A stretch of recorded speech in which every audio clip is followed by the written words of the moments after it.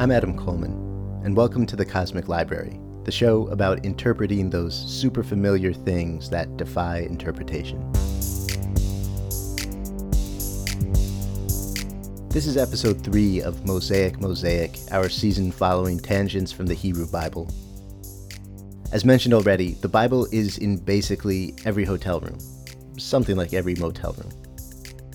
It's a book people read at night, and as befits a night book, it can have the quality of, and it does have descriptions of, dreams. Jacob, grandson of Abraham, Jacob whose name would become Israel, dreams of angels ascending to the heavens. Jacob's son, Joseph, dreams and interprets his dreaming in a tense scene with his siblings. Here's Robert Alter's translation. Joseph dreamed a dream and told it to his brothers, and they hated him all the more. And he said to them, "Listen, pray to this dream that I dreamed. And look, we were binding sheaves in the field. And look, my sheaf arose and actually stood up. And look, your sheaves drew round and bowed to my sheaf." His brothers then plot to kill Joseph, but end up flinging him into a pit. And then Joseph gets sold, brought to Egypt, where he actually thrives as an interpreter of dreams. In time, other descendants of Jacob, aka Israel, join Joseph in Egypt. There's a reconciliation, and the story of the Israelites continues from there into the eventual exodus from Egypt, led by Moses. All this prompts, almost requires, interpretation. That means interpretations of dreams and interpretation of dreamlike thinking, Sigmund Freud's specialty. And so, in this episode of Mosaic Mosaic, when we're thinking about dreams and interpretation of them, we're thinking about Freud, along with Joseph, along with Jacob. We're thinking about analyzing a kind of literary mystery.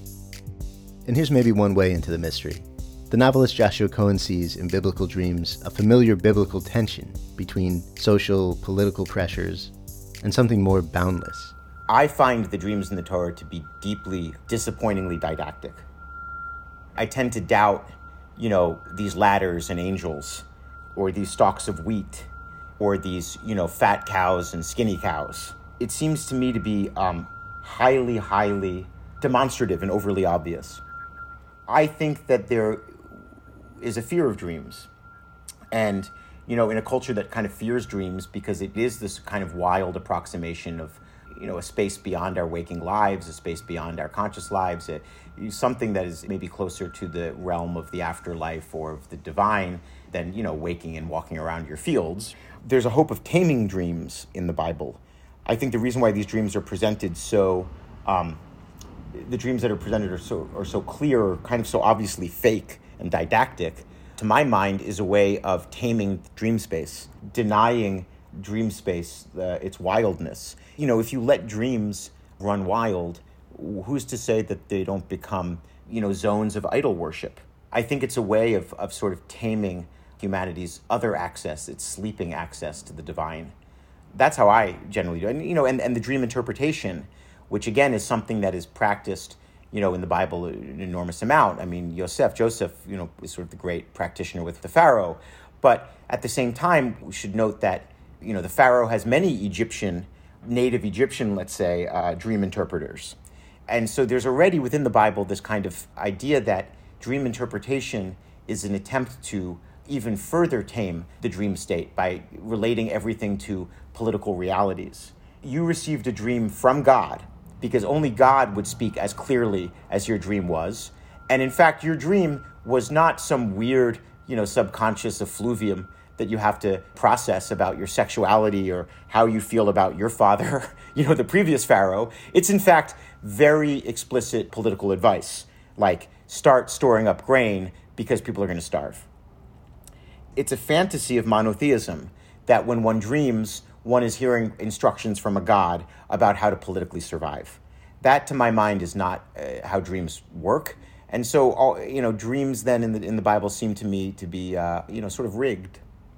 Peter Cole, on the other hand, sees dreamlike qualities in the Bible. There's something about the writing itself that if you read it carefully, if you read it closely, demands a kind of engagement, either because there's contradictions or because there's moral dilemmas or because there's textual dilemmas. And it's yet another way that sort of being drawn into it is a way of being drawn out of yourself or beyond yourself. So there's some overlap there with what dreams do. I mean, I guess another way of thinking about it is some scholars have talked about biblical characters or the ancients generally as having a more porous sense of self, a sort of less fixed boundary of where self starts and ends and other things and other presences begin.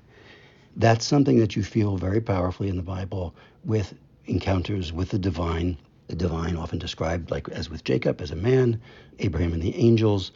There's this kind of porousness of presence and of powerful presence. And that is something I associate very much, not just with the dreams in the Bible, but with dream states, period, or quasi-dream states, right? We have all kinds of different phases of our sleep and of different kinds of dreaming. But that porousness of consciousness where the boundary of self is blurred is, and scholars who talk about that talk about it as something that we've lost, right? That's gradually sort of leached out of experience. Maybe so, but in the dream state, we get an experience of it. We get a sense of it. And that's something that you can feel in these biblical stories, whether they involve dreams or visitations or encounters with the presence, whether it's the presence of God or of angels or a sense of presence around specific places when they talk about holiness. That's something that's there in the biblical text in a powerful way, and it's something, as I say, that I think is encoded in the language. One can learn things about one's own poetry and about one's own writing through engagement with that. As a poet, that porousness of self, that receptivity is really a central value for me. It's also as a translator, of course. So the Bible's got a lot, I think, to teach us about that, to bring us back to that, to remind us of what that might plausibly feel like. This porous selfhood seems really modern, too. Seems to point us toward 20th and 21st century notions of selfhood. So I asked Peter Cole, is there a way that the modern sense of interpretation, associated with Freud, but not just Freud, has its roots in biblical interpretation? Is there a through line you trace between modern interpretation and interpretive adventure grounded in the Bible? There is. I got a letter yesterday from a doctor at the Mayo Clinic who's a friend and a real great reader. He's just an amazing reader. And he's a kind of maverick doctor who he reads to his charges. He's a hospitalist, so he supervises doctors, and especially young doctors, but on these marathon shifts they have to endure. And one of the things he does is he reads them often bits of literature and poetry and fiction, nonfiction, to sort of help attune them for their rounds. And he told me he read this poem 2 days ago. This is about Freud. It's from my Tausk poem, The Invention of Influence. Freud said he could never be certain, in view of his wide and early reading, whether what seemed like a new creation might not be the work instead of hidden channels of memory leading back to the notions of others absorbed, coming now anew into form he'd almost known within him was growing. He called it the ghost of a cryptomnesia. So we own and owe what we know. For me, that's a kind of biblical dream state vision, but Freud's identifying it in his own consciousness, that strange blurring when you're reading something or when you're thinking something, right? When you're thinking you're for yourself and you, whether it's a poem or an idea or a turn of phrase, you suddenly have this kind of terror and confusion of, is this you, or just is this something that you read a long time ago coming back? Is this plagiarism? Is this originality? Is it something you've forgotten? That's the kind of hidden forgetting and hidden remembering, the cryptomnesia so we own and owe what we know. I think there's something in the Bible about that there's a sense of there is something in there that is waiting for us, and there's also something in there that we owe, obviously the tradition, but that dynamic, that back and forth is just waiting to be activated by us as readers. Freudian interpretation of dreams or literature that works like dreams often means thinking about the most common, mundane, everyday things, even while contemplating the most wild stuff. Here's Tom DeRose of the Freud Museum in London. I mean, Freud is always interested in, of course, those ideas like dreams, the psychopathologies of everyday life, phenomena such as jokes and things. These everyday things that we all still recognise today that fascinate us, that we find mysterious and sometimes confusing. Some of Freud's thought is influenced by, loaded with literary forms, literary motifs, literary strategies. What was his connection to literature? And then what was his connection specifically to the Hebrew Bible? Literature guides Freud's thinking all the way through. I mean, if you think about his relation to Goethe, for example, Goethe appears throughout Freud's texts almost as a kind of paratext, a text. Faust is there throughout the 23 volumes of the Standard Edition. Freud holds, literature incredibly close to his heart, and it's not only just a source of quotation. It's there in the very fabric, I think, of the working out of psychoanalysis. Freud takes literature very seriously. If you think about, the text creative writing and daydreaming, there's a link there between the activity of the creative writer and the dream. If we think in the interpretation of dreams, Freud's famous phrase that the interpretation of dreams is the royal road to the unconscious processes of the mind. That shows you this link between dreaming, between creative writing, between thinking, between daydreaming. All of these things kind of come together, I think, as a source of the material for Freud. Freud, as we already heard, had an encounter with the Bible that framed it via elaborate graphic design in terms of historical contexts. That Bible of Freud's was called the Philipson Bible.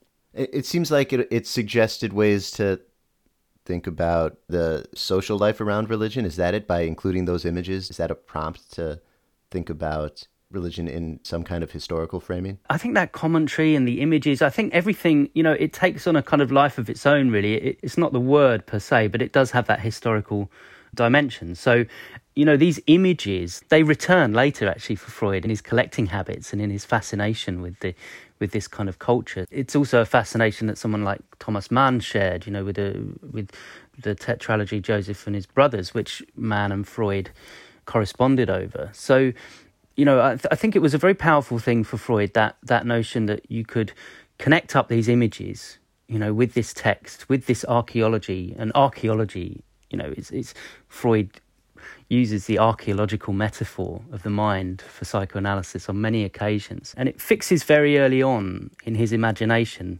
this kind of relationship between the historic, the spiritual, the textual, and interpretation, and the image, actually, as well at that stage. If you think about interpreting dreams, there's this way that you're turning image into text. So I think that's very important for Freud. I'm really curious to hear about the Joseph dream connection and the Thomas Mann connection.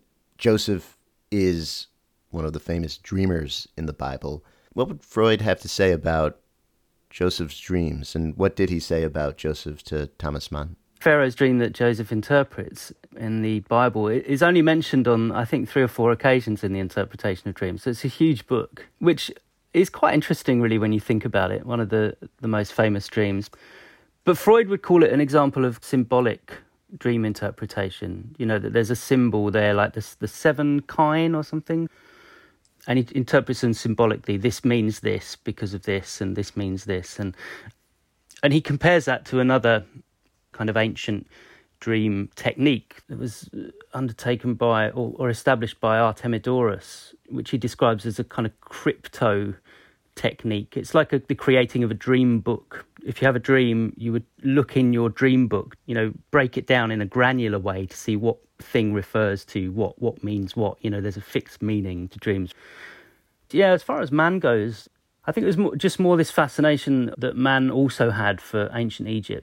Freud's interest in the unconscious, just in general, throughout his work, is threaded through his attention to social formation, his attention to culture. How does the unconscious live culturally for Freud? The thing with Freud is that he writes over over kind of 40 years or so. Psychoanalysis develops in that way, and he also takes makes a number of quite significant conceptual changes throughout his work. I mean, probably the most profound being the introduction of the second dual instinct theory or drive theory after Beyond the Pleasure Principle, where he introduces the eros and the death drive. You know, after that work, we get to this analysis of cultural forms that comes immediately after that in group psychology, later in Civilization and Its Discontents, also in works such as The Future of an Illusion. And the society is seen then in these kind of works as ways of trying to keep the death instinct at bay, ways of trying to create formations and structures that keep away our inner death instinct when it's channeled outwards. I mean, that's kind of one aspect of Freud. And the other aspect of Freud, which you might see in the slightly earlier notion, is the idea of kind of sublimation as well, which on an individual level leads us to unconsciously transform, in a way, our desires, our instincts, and turn them into what Freud calls, higher and finer forms, into cultural achievements, so rather than rushing away with the satisfaction of an instinct, there's a way in which that instinct can be transformed and turned into the production of art, into the establishment of social systems and contracts. Could you introduce the death instinct and then explain how it relates to repetition compulsion, how it relates to maybe ritual? Freud writes this in the Beyond the Pleasure Principle in 1920. So we're talking just after the First World War, in the middle of the Spanish flu pandemic. And obviously we can kind of relate to that pandemic sense. He's really driven on by a number of questions that are posed to him under these circumstances. How can we explain... First of all, he says, how can we explain the fact that soldiers come back from the war and people come back from traumatic experiences and continually repeat them? Continually find ways of repeating them in their dreams, in their behaviours. Why do we keep returning to something traumatic? Can it be explained by the fact that we just want to try to master that trauma and overcome it? And, for Freud, that kind of half answers the question, but there still remains this query of, is there something innate in human behaviour which aims at self-destructiveness almost, a kind of self-death? And he takes this idea along a number of different ways, through biology, through philosophy. And he ends up postulating this notion that, I guess on what you'd call a meta scale, on a kind of, in the very fabric of our being, we're conditioned by, we call them instincts, but it's probably better to talk of them as drives, actually. We are driven by two master drives, as it were, two kind of fundamental drives. One is the drive that he names eros, which encompasses all of those activities, the sexual activity, but also all of those aim-inhibited activities that he describes, friendship, social systems, building groups, building society, culture, more generally, as it were, is kind of comes under the umbrella of eros. We have this innate tendency to bind ourselves together into bigger collections. And he describes that even on a cellular level in the individual, that cells, have this tendency. A human body is a combination of bound cells, individual cells. There's that biological analogy that he uses. We also have a parallel or an opposite drive for death, the death drive, which is continually trying to unravel all of those comings together. The organism is, in these terms, is seeking its own death, seeking a way to die. Cells die naturally, basically. They don't have any outside intervention. And he takes that as a kind of principle that there's, in all human activity, you can see, if you uncover the surface, you never see the death drive in its purest form, but there's always this antagonism between us wanting to bind together and create greater things, but also destroy them and fragment them. After this kind of discovery, it explains things for Freud, like the idea of masochism, which previously Freud had thought was derivative of sadism, which was reflected back on the self. But it explores this notion of masochism. It explores this notion of, why do we continually repeat, as I said, these traumatic instances? Why do we continually unravel our own things that would benefit us? Why do we continually sabotage ourselves in our behaviours? And also, why do we continually return to things? Freud says that while the eros is continually attempting to create greater unities and wider unities, the death instinct is always trying to return. In its fundamental state, it's trying to return to an inorganic state, to the state that we were in before we were alive. But it's also returns to previous fixations, to previous ways of behaviour, to previous traumas, to previous love objects, to previous, so that's how repetition compulsion works. It's that sense of being driven to return to something all the time. And that works in conjunction with eros. Freud calls civilization a kind of compromise formation, a battle, a struggle between those two drives. So there isn't some harmonious coming together. There's this continual tension. Did he have any vision of what a harmonious coming together might be? Well, Freud was well known for a healthy, as I would call it, a healthy pessimism. Freud, he wasn't a utopian thinker, of course. He started out in treating neurosis and treating patients. That's where psychoanalysis comes from. It begins in the clinic with treating very ill people, paralysed in their psychological activities and their engagement with the world. And it kind of opens out from there, really. I don't think Freud is ever really gives us a vision of a utopian, of a harmonious society in which we can flourish and the death drive can be kept at bay. I think Freud's message is much more that it's the more knowledge that one can have of these internal conflicts of these, and the more awareness that one has of the fact that every situation and every attempt to come together and bring things to a better place will inherently contain its own destructiveness within it.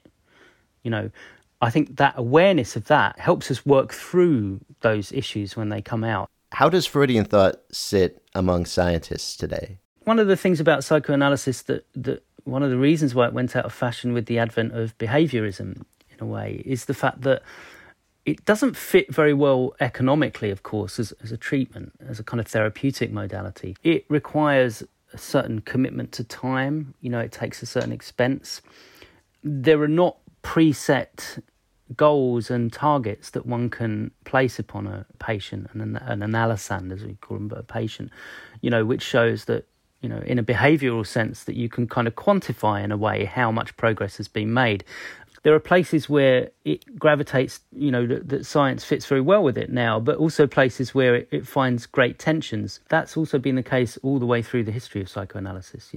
Freud was always determined to be included, for psychoanalysis to be included under the umbrella of the science, or of the scientific worldview, as he called it. Psychoanalysis doesn't need its own worldview, because it is a science for Freud. But that has always been disputed over the years. There's no doubt about it. Whether we think of science as a psychoanalysis as in a more scientific sense, or in a more, as you were saying, with that relation to literature, to humanity, to cultural forms, I think probably it sits somewhere in between those two positions, really.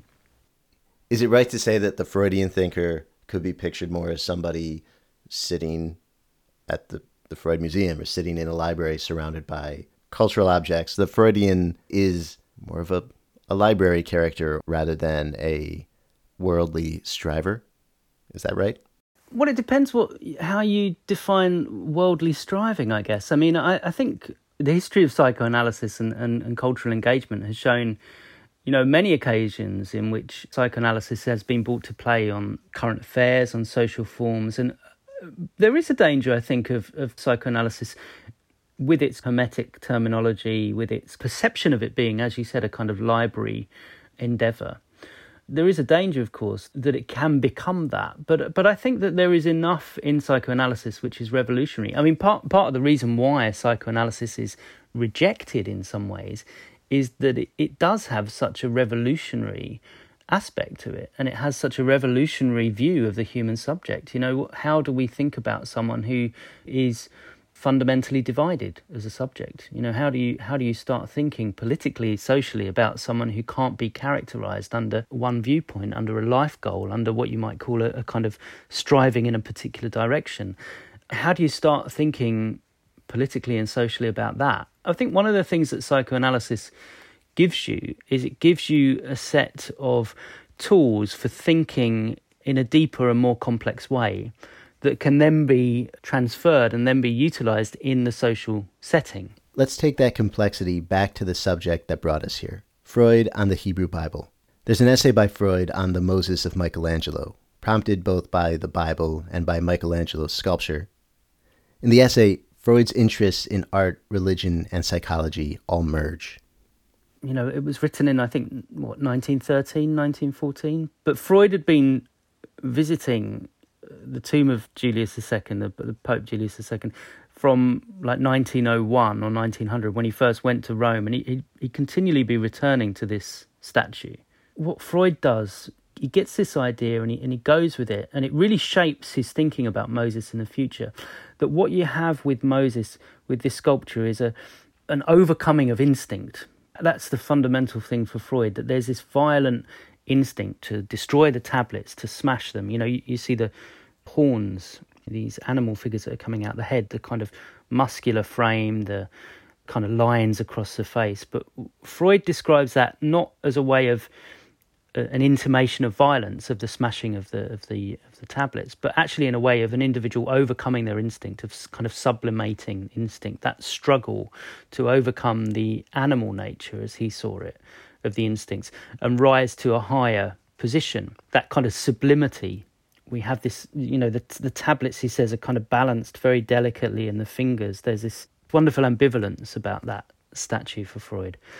That gives Freud, in a way, this notion that he'll build on in Moses and Monotheism of Geistlichkeit, of spirituality, of intellectuality. This way of raising oneself above, the immediate demand for instinctual satisfaction. And that's, of course, a characteristic that he sees very much in himself, I think. And psychoanalysis praises that idea of sublimation. But he almost, when it comes to Moses and monotheism, he takes that idea that of Geistlichkeit, of intellectual, advance, as a kind of characteristic that Moses brings from Akhenaten. This, you're not allowed to make an image of God. God is, coming from this polytheism to suddenly the worship of the sun. Or not even the worship of the sun, the worship of the idea of the sun. That is emblematic, really, of this Geistlichkeit.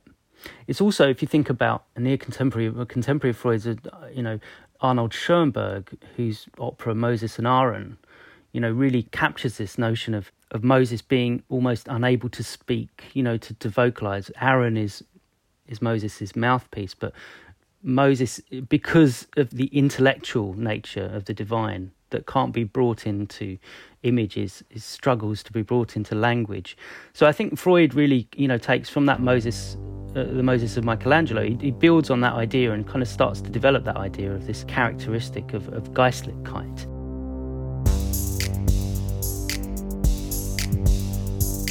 Thank you for listening to Mosaic Mosaic, the third season of the Cosmic Library.